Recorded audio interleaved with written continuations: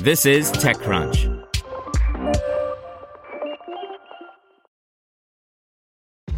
This episode is brought to you by ShipStation.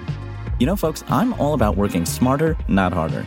Running a successful e-commerce business can be really convoluted, and honestly, you have enough going on, so I want to introduce you guys to ShipStation. I love using ShipStation because it makes it so much easier to automate all my shipping tasks, and I can manage all my orders in one simple dashboard. Work less and ship more with ShipStation, the innovative tool that helps turn your shipping challenges into opportunities for growth.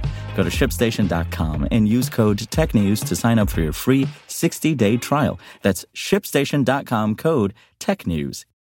Welcome to TechCrunch Daily News, a roundup of the top tech news of the day. Brought to you by MD Anderson Cancer Center, where a team of nearly 21,000 strong are researching, innovating, and working to end cancer. Learn more about the leader in cancer care at makingcancerhistory.com. A security vulnerability prompts Apple to disable the walkie-talkie app. Amazon says it will invest $700 million to retrain its workforce. And an apartment rental startup raises $225 million. Here's your Daily Crunch for July 11th, 2019.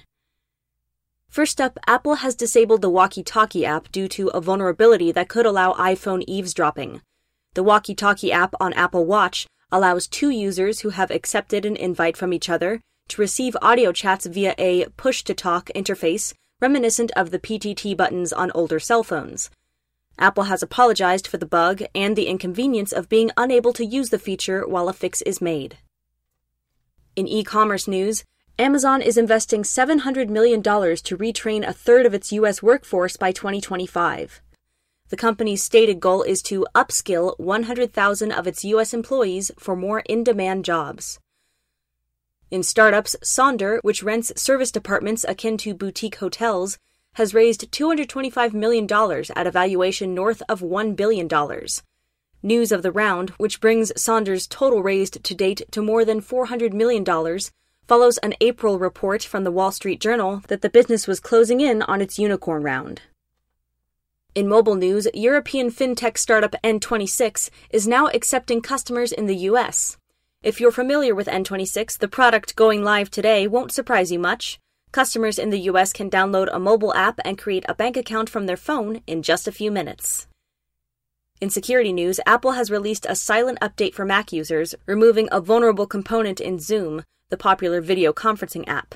Zoom took flack from users following a public vulnerability disclosure on Monday by Jonathan Lecha, in which he described how any website could forcibly join a user to a Zoom call with their video camera activated without the user's permission. Next, OneTrust has raised $200 million at a $1.3 billion valuation to help organizations navigate online privacy rules. It's an outsized round for a Series A, being made at an equally outsized valuation. But according to CEO Kabir Bardey, that's because of the wide-ranging nature of the issue and OneTrust's early moves tackling it. And finally, previously we explored the different startups attempting to change car buying. But not everyone wants to buy a car.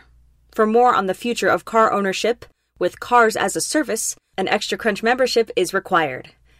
That's all for today. Check back weekday afternoons for more from TechCrunch or go to TechCrunch.com.